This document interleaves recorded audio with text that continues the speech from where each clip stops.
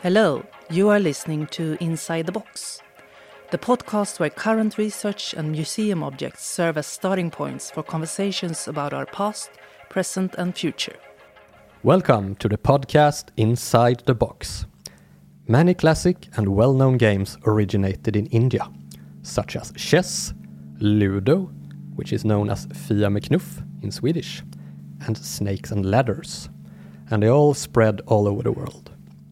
But playing cards from India never gained the same global popularity as these other games, and are a bit unknown outside of India. So today we will explore the world of Indian playing cards. Let's go! With me today to do this we have a special guest. We are joined by Jakob Schmidt-Madsen, Doctor of Indology and a game researcher from the University of Copenhagen. A warm welcome! Thank you very much for inviting me. And my name is Björn Lindgren and I work as an educator here at the Museum of World Culture. Let's go! And as we usually do, we will have a look what is inside the box to see what object we brought from the museum's collections today. So let me see what are we looking at? It seems to be a deck of cards. And the cards, they are round and they are beautifully patterned, in my opinion, very colorful. And the objects on the cards are seems to be flowers, suns, moons, and some kind of creatures. Please tell us, Jacob, what are we looking at? What are these kind of colorful, beautiful cards? Well, we're looking at a deck of Ganjifa cards. And these are cards that, judging here from the style of the cards, that originate in the eastern Indian state of Orissa. And the specific deck that you have here is a deck that consists of 8 different suits. And it is themed around a popular legend in the state of Orissa. And it's a legend which involves a hero called Arjun and the god Vishnu.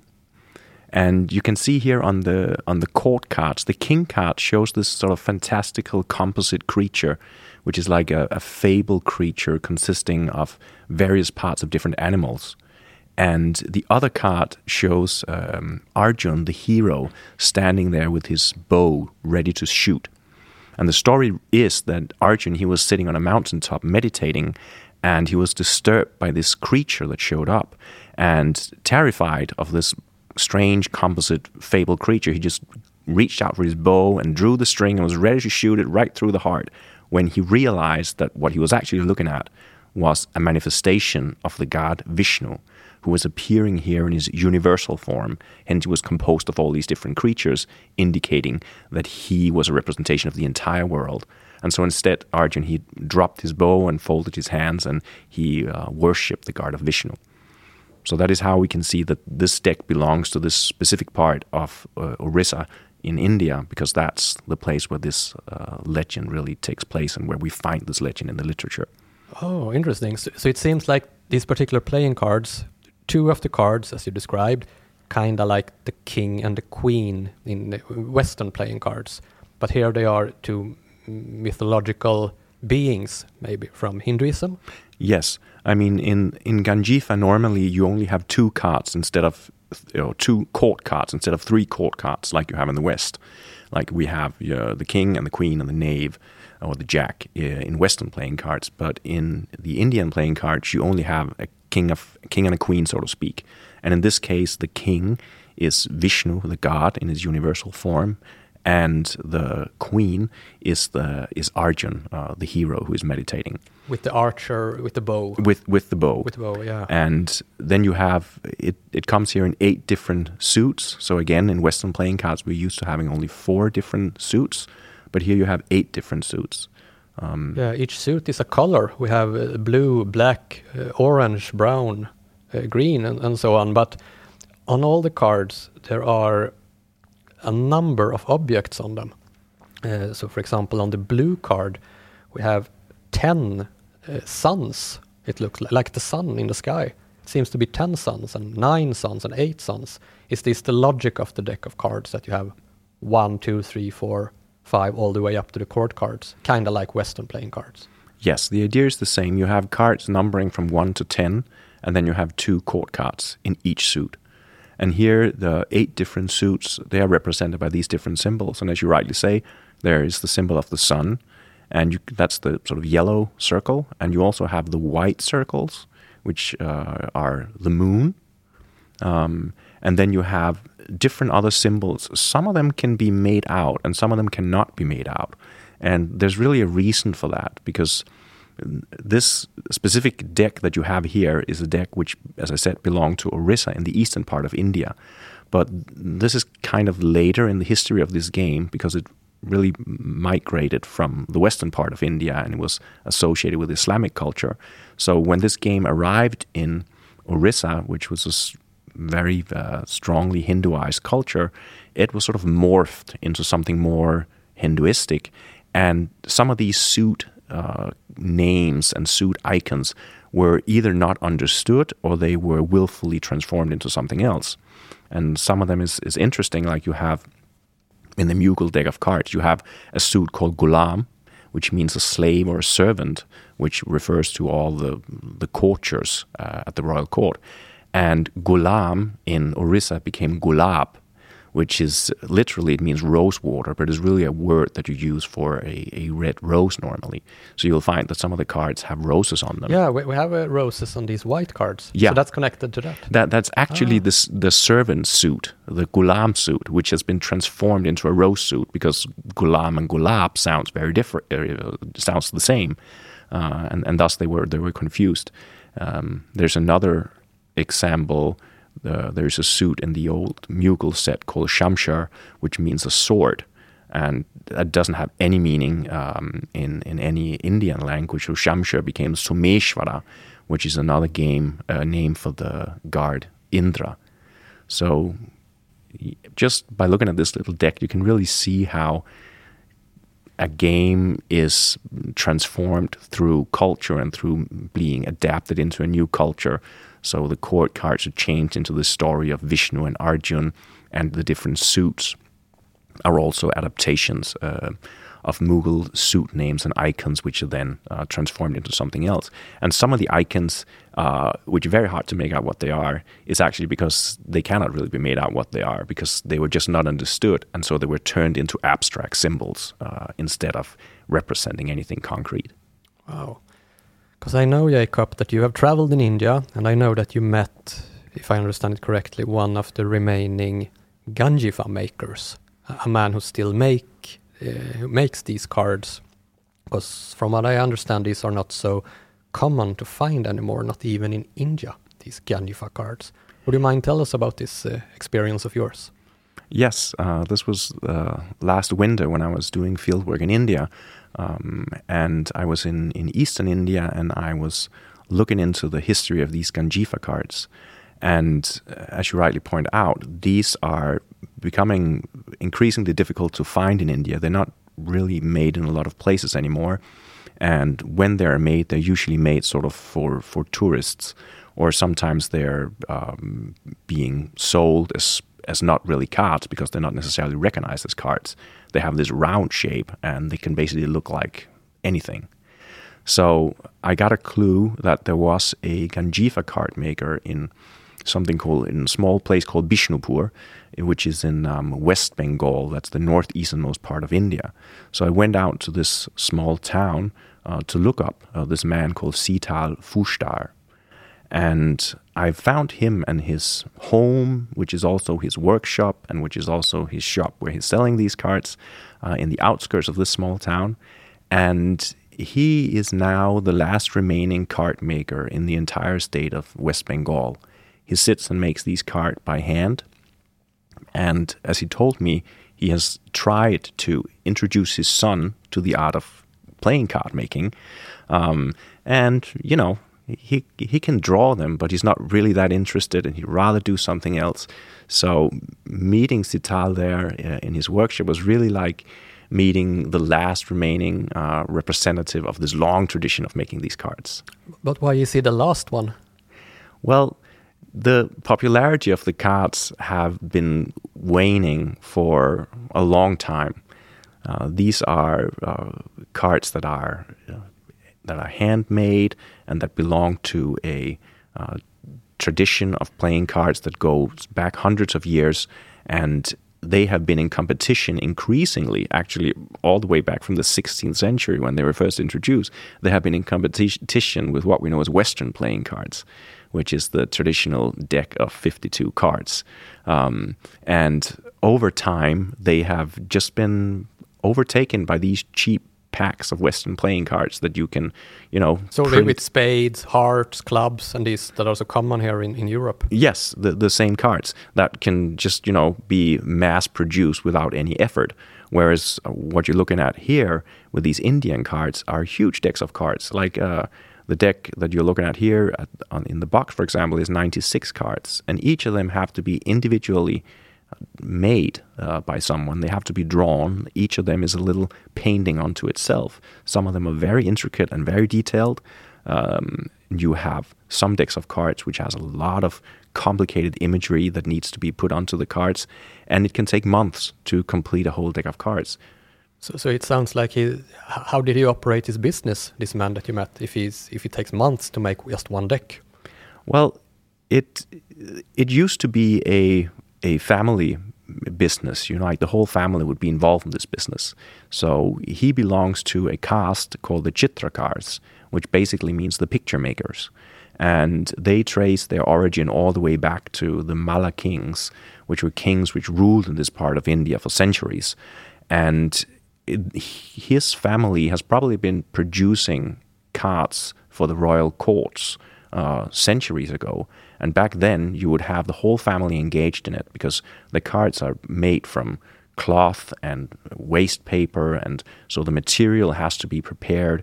They have to be cut out. They have to be prepared for painting. Someone has to do the outline. Something has to fill them in. It's a long process that involves many, many people. And then you would have the master painter who would be the one who deliver the final touches to the card.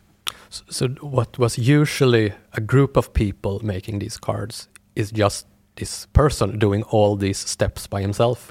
Well, yeah, he mixes his own colors, and he does have some help from his, sons and his wife and so on. But you could sort of tell that it was dwindling. He produces very few sets of cards nowadays, actually, because the court cards are the most beautiful of the cards because they have large pictures on them. So most people are actually just interested in getting the court cards. Nobody really knows how to play the game anyway in those circumstances. So, most people will just want him to paint the beautiful court cards, and they'll just, buy those. And so there's really no point to make entire decks of cards if no one is really playing with them. Did you buy any cards from him? Well, when I was visiting him at the moment, I didn't carry nearly enough cash to buy a full deck of cards from him. Is it that expensive? It's quite expensive. But what I did then later, I was in Kolkata, where there is a shop which sells craft work from all over the state. And they also sold Ganjifa cards made by Sital. But, as you might imagine, they only sold the court cards. So they only sold like a deck of these 10 court cards. And when I was excited to see them there, and I sort of wanted to tell them that I met this guy who actually made them. But before I got around to that, I found out that they didn't actually know that they were playing cards in this shop. So they suggested other practical uses for them and said, these are really good beer coasters, for example. Oh, nice. It's a good combination, game and beer coaster. Yes. Did you play Ganjifa with him when you met him? I did not play Ganjifa with him, and actually I have never played Ganjifa. Oh, you have never played? Why is that?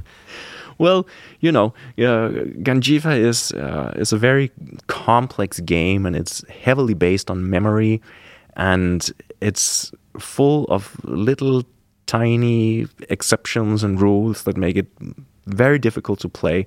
And even Sital, who is making these games and whose family has been involved in making these games for centuries, he actually doesn't know how to play. And in Bishnupur, where he operates and where people play the game or used to play the game, they play a version of the game for 5 players. And there was a group of 5 players playing until recently, but one of those 5 players have now passed away. So there are now not enough people left in Bishnupur to actually make a full game of Ganjifa. Oh no. So, but why is it complicated? I mean, you said there are special rules, and I mean, it's a deck of cards. How can it be so complicated? Well, the complicated thing is that the different suits, they have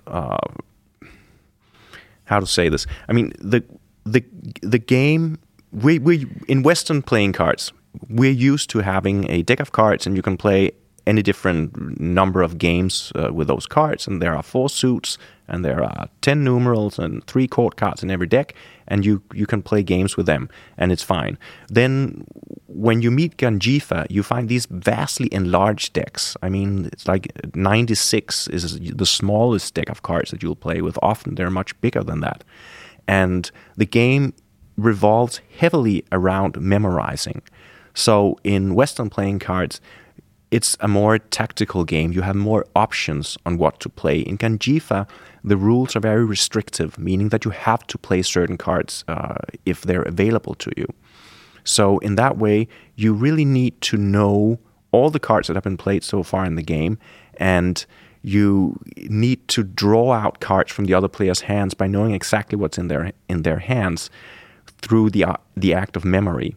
So that in itself makes it very difficult to play it.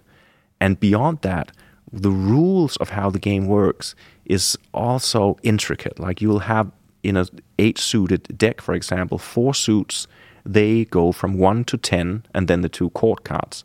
The 4 other suits, they go from 10 to 1 and then the 2 court cards. Well, so it's opposite. So they go opposite. So some go up and some go down. And if you come into sort of really intricate versions of the game, which suit goes up and which suit goes down depends on the time of day that you're playing the game, or the time of day that you're playing. So there are different rules if you play on depending on what time it is. Yes. So, for example, if you're playing a game at night, it will usually be in the Hinduized version, the person who has the Krishna card, the god Krishna, he will be the leading player. Whereas in the daytime, it'll be the player who has the Rama card who will be the leading player. And you can also then have the suits that are associated with Krishna and the suits that are associated with Rama, and they can change their value depending on the time of play, a time of day that they're being played. So you have this level of complexity that's added onto you trying to remember everything as it's being played. Plus, there are all these little tiny rules that make the game that gives the game flavor, but that's also very difficult to remember. Like, for example, if you have the Buddha card, there's a deck of cards where Buddha is one of the cards. And for example, you can never place the Buddha on the ground. You always have to place 2 cards below him to form his throne, because Buddha cannot sit on the ground. And, those are little sort of details that doesn't necessarily have anything really to do with the game, but you have to remember them while you play. And it makes it incredibly challenging. I have read the rules. I think I know how to play the game, but I have never found anyone who would want to sit down and play it with me, really. But I found simplified rules online. That was like an A4 sheet. It was understandable. Is that cheating? I mean, I guess you could read those rules and you can go to India and you can find sort of a group of old men sitting under a tree and try to sit down and play with them with your rules. And I'm sure you wouldn't get too far because there'd be a lot of rules. How do you deal the cards? How do you shuffle the cards? When do you shuffle the cards? What happens when you shuffle the cards? Sital, he told me that the way they play it in Bishnupur, the game's very long. It can last for hours. And there are, at various points in the game, you have to shuffle and reshuffle the cards. And sometimes the shuffling goes wrong. And when the shuffling goes wrong, it means you have to start over. And sometimes, the shuffling goes wrong 3/4 of an hour into the game. And you have to reset the whole game and begin anew. So, it's a game that requires a lot of a lot of patience. Yeah, it seems like it. Yeah. But who has played this? Who played this without history?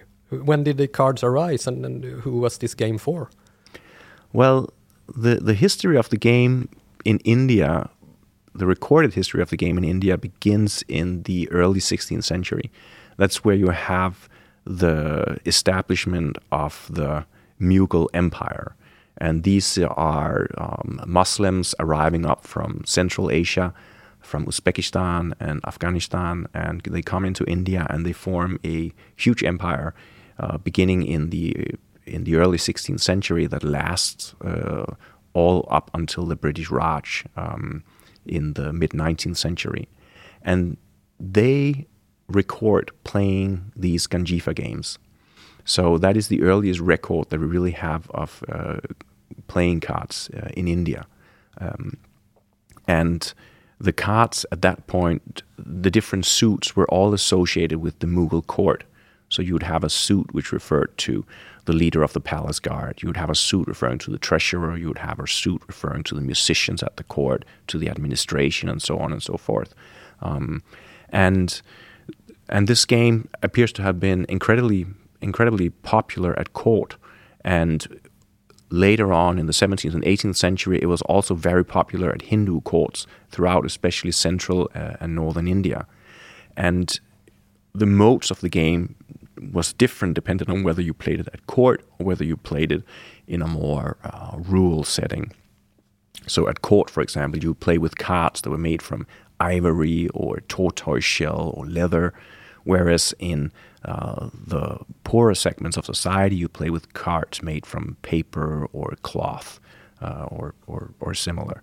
And what happens over time, the longer this game exists in India, the more it becomes Hinduized. Already in the Mughal times, in the 16th century, we have some Indian suits being added to the Mughal suits. So you'll have these 4 courtly Mughal suits, which all refer to sort of the Persian court. And then on top of that, you'll have suits for Indian gods and Indian demons and beasts and snakes and so on. So it seems that early on, the game sort of started to be adapted into Hindu culture and being changed in a way that made it more appetizing to a Hindu player to play it.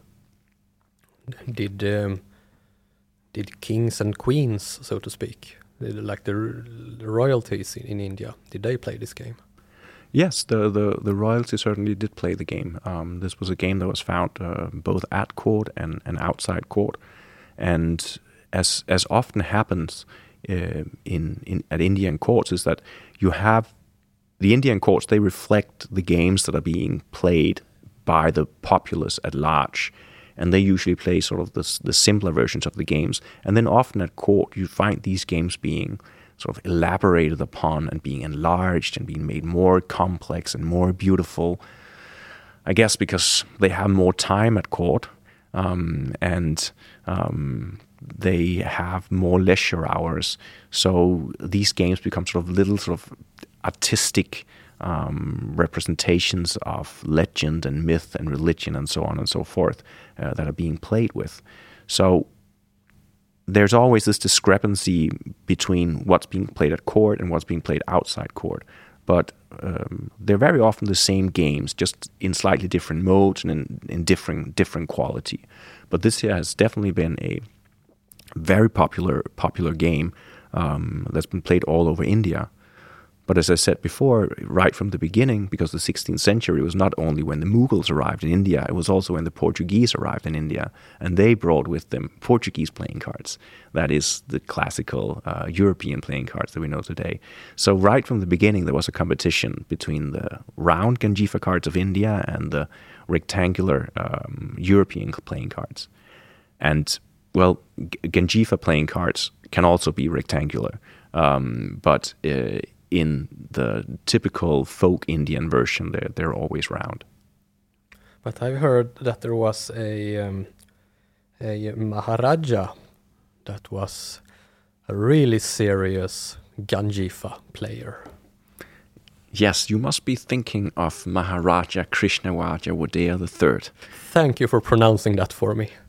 He was the Maharaja in the in the princely state of Mysore, and he was only 5 years old in 1799 when he was put on the throne, and he ruled for almost 70 years, and for most of that time he was really just sort of a crown figure, and really the state was being ruled by the British. But he got to keep his palace, and he got to keep his vast staff and all his horses and elephants and regalia and vast sums of money as well. And, when you're in that situation, it can go sort of one of two ways. Either you sort of descend into drunken debauchery, or you make something useful out of your time. And we have both scenarios happening in India with different Maharajas. But Krishna Raja here, he really devoted his time to learning, to knowledge, to music, to language, to mathematics, to astronomy, to all sorts of different things, and wrote huge encyclopedic works on different subjects. But one of his favorite pastimes was games. So he was not just an avid game player, he was also an avid game designer.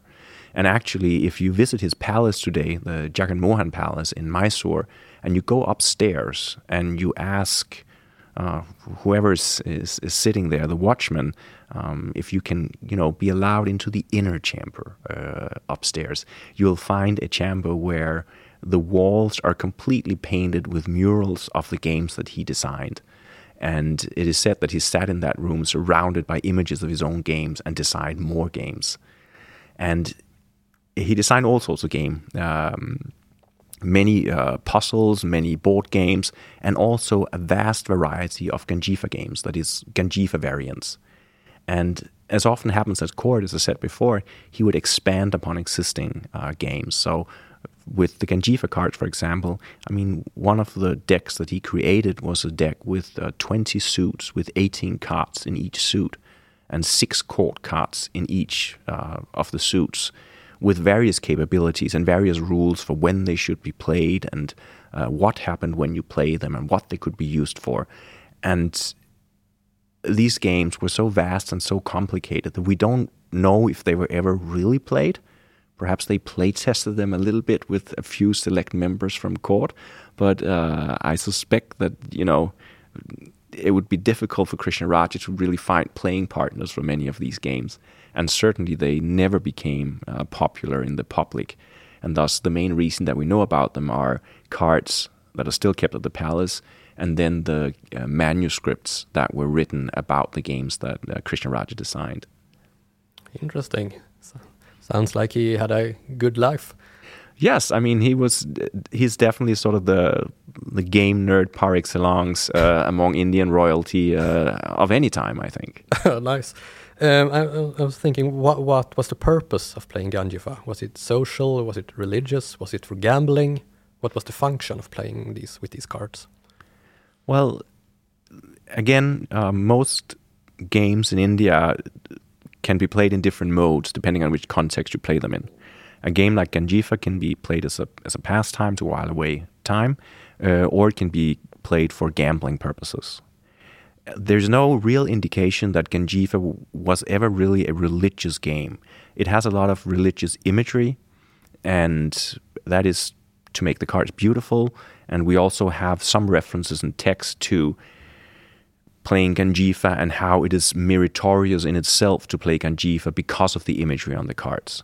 And we have a text, for example, that says, like, just the fact that you are playing with these cards and saying, oh, my Vishnu incarnation conquered your Vishnu incarnation or something, that in itself is meritorious because you're invoking the name of the god as you play.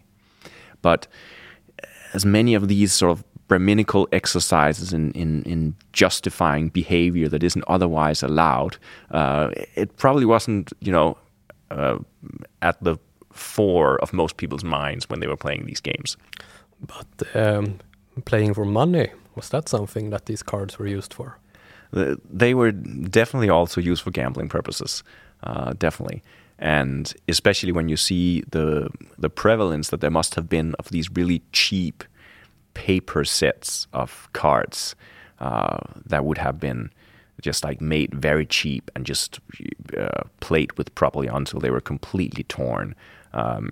You could really see that being played for money, and it's a tough game, really, I think, to play for money, because it has often this inbuilt mechanic that you're gonna sort of, it's kind of snowballs. So when you win a round of cards, the loser has to give the winner some of their cards, and the winner gives back their own worst cards.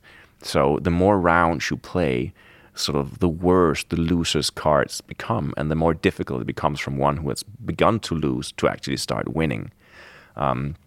So it's really a game that can spiral out of control and just end with someone completely dominating all the cards. But an interesting story in that regard is that it is said that Ganjifa, when made from cloth cards, like the cards that the material they were made from in Bishnupur, where I find them, that they were said to be everlasting. That when one of these sets were made, it could never be destroyed. You could play with them forever.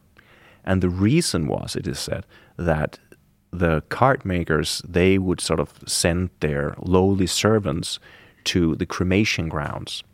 And there they would cut out pieces of cloth from the cloth that the bodies that were being burnt there was wearing and that had not been consumed by the flames. And they would use that cloth for the cards.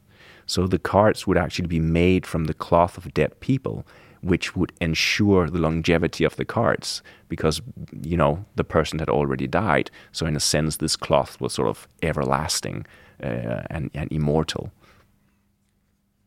That is hardcore. I've heard that Ganjifa cards were given as gifts in weddings. Is that correct? Yes, Ganjifa cards seem to have been a popular wedding gift as part of the dowry that you would give, that the bride's family would give a set of Ganjifa cards. And again, because the material from which you make them and the art with which they are made differs so widely, it can be, you could get like a very cheap pack, or you can go out and you could order sort of this beautiful, fantastic Ganjifa set, depending on your wealth. We even have an example of a Maharaja in Rajasthan, I believe it is, in Western India, who for his wedding had a special Ganjifa set made just for his wedding guests. So when the wedding guests would show up, they would each get a set of Ganjifa cards, and they would then carry images from the history of the state and the rule of this Maharaja and all his ancestors. So you'd kind of sort of learn the whole history of this Maharaja when you came to his wedding. And I think that was printed in 100 copies or something like that. So, but that would be sort of the most lavish extremes of how to use these cards in weddings. Wow. I want to get this as a gift if I ever get married. Pachisi, which in Sweden is commonly known as Fia med knuff or Ludo throughout Europe. It started as an Indian game, Pachisi. And as I understand it, the British, they brought it to Europe. Ganjifa never seemed to have made it outside of... I take it again. It seems like Ganjifa cards barely became popular outside of India, even though India was controlled by Great Britain for hundreds of years. Why is that, do you think? Well, Ganjifa cards, there's sort of an odd dog among card games, and part of that has to do with their shape. I mean, they're round. It's very difficult to manage a hand of round cards, and they have no indices, so there's no like one point on the card where you can see this is the value of the card and this is the suit of the card. You have to look at the whole card in order to sort of count how many gold coins are on this card. And the decks in Ganjifa, as I said, can be very large. So say you're playing the Dash Avatara game, the 10 avatars of Vishnu game, you'll have 120 cards. They'll be distributed among 3 players. Each player will have 40 cards in their hand. That's like 40 big round cards full of symbols. And you have to navigate through that. So just the handling of the card is really not intuitive. And on top of that comes the fact that Ganjifa, as I said before, is really a game of memory more than it's a game of skill in the way that we know it from Western cards. Say, if you're playing with Western-style cards, normally you will have, for example, a trump suit that can always win over whatever other suit is being played. In Ganjifa, there is no trump suit, so all suits are, so to speak, equal. And also, when you're playing with your Western set of cards, when you play a card, you sort of get to decide which card you want to play. In Ganjifa, it's kind of programmed into the game that if you have the highest card in a suit, you have to play that card. So there is a lot less wriggle room when it comes to strategy. There is strategy, but the strategy mostly hinges on being able to remember all the cards that have been played. And sometimes, even when you deal the cards, some of the cards that you deal will be dealt face up. So they just face up for a few seconds. So you can take in what every player is getting, and then they're going face down and being hidden in the hands of the players. So I think this feeling that it's a game that doesn't have skill in the way that we perceive skill normally in the West, which is this more sort of ability to strategize and rationalize and come up with a good tactic to win over the opponent. No, Ganjifa is a memory-based game which, in a sense, sort of really rides on the coattails of Indian culture in general, because Indian culture is primarily an oral culture, and it was a culture whose holy texts were always transmitted orally, and they were committed to memory. So the best thing that you could be in India was someone who was able to memorize one or more of the Vedas or the holy scriptures in Indian literature. So it makes sense that you would base a game upon the skill of memory, which was considered a skill in the same way that we might consider, the ability to logically solve a difficult puzzle that we might consider a skill. Whereas memory, it's nice to be able to have a good memory and remember thing, but it does probably not have the same status that it has in Indian culture. And certainly to make a whole game that's just based on the concept of memory is just more alien to us, I think. It seems to be a hard game. It's a hard game for someone who doesn't have like very perfect photographic memory.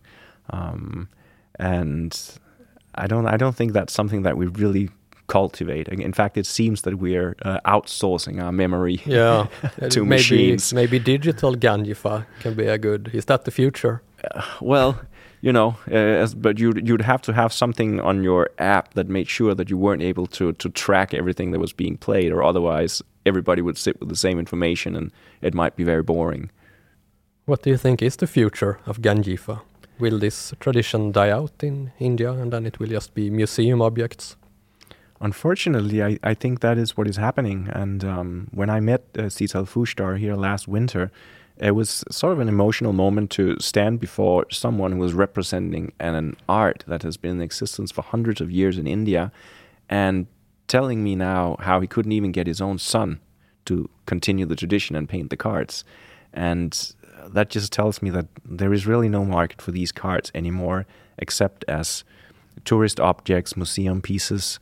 And since we cannot keep the cards alive, hopefully we can still keep the knowledge about the cards alive, because they are an important part of playing card history. And there are exquisite and unusual objects which really deserve all the attention they can get, even if we cannot get modern people to play them anymore. We actually sell these Ganjifa cards in the museum shop. And I was actually responsible for finding the rules for these cards. And I encountered all these complicated rules that you described. I looked into the academic literature and it was super duper confusing. But I did find some simplified rules from a company that at least claimed to be based in India, where the rules were half an A4 sheet, very simplified. Am I cheating by doing this? Well, the history of games in India is a movement from complexity to simplicity.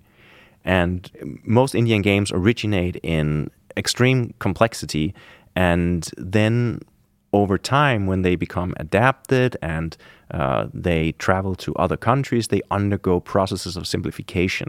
So games like Chopard or Pachisi becoming Ludo in the West, game like Gyan Chopard becoming Snakes and Ladders in the West. These are games with have very complex mechanics or themes that are then simplified and made available for a larger audience in the West. So, following that recipe, you might see an argument that a game like Ganjifa, which is, as you experience yourself, like a really complicated, if you're trying to get into all the nitty-gritty of the rules, that you could make a simplified version and then present it to a modern audience, and yeah, maybe there would be a chance of surviving like that, because they're really pretty cards. All right, Jacob. Thank you for an interesting conversation. It was fun to having you here and spreading some knowledge about these Ganjifa cards and make them maybe survive into the future. Let's hope so. Thank you. You're welcome.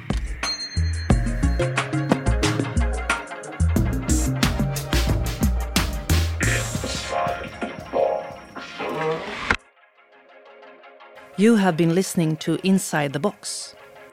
The podcast is produced by the Museum of World Culture and the Center for Critical Heritage Studies at the University of Gothenburg, in collaboration with Folkuniversitetet. For more information about today's episode and pictures of the featured object, please visit the podcast page on Acast. Thank you for listening.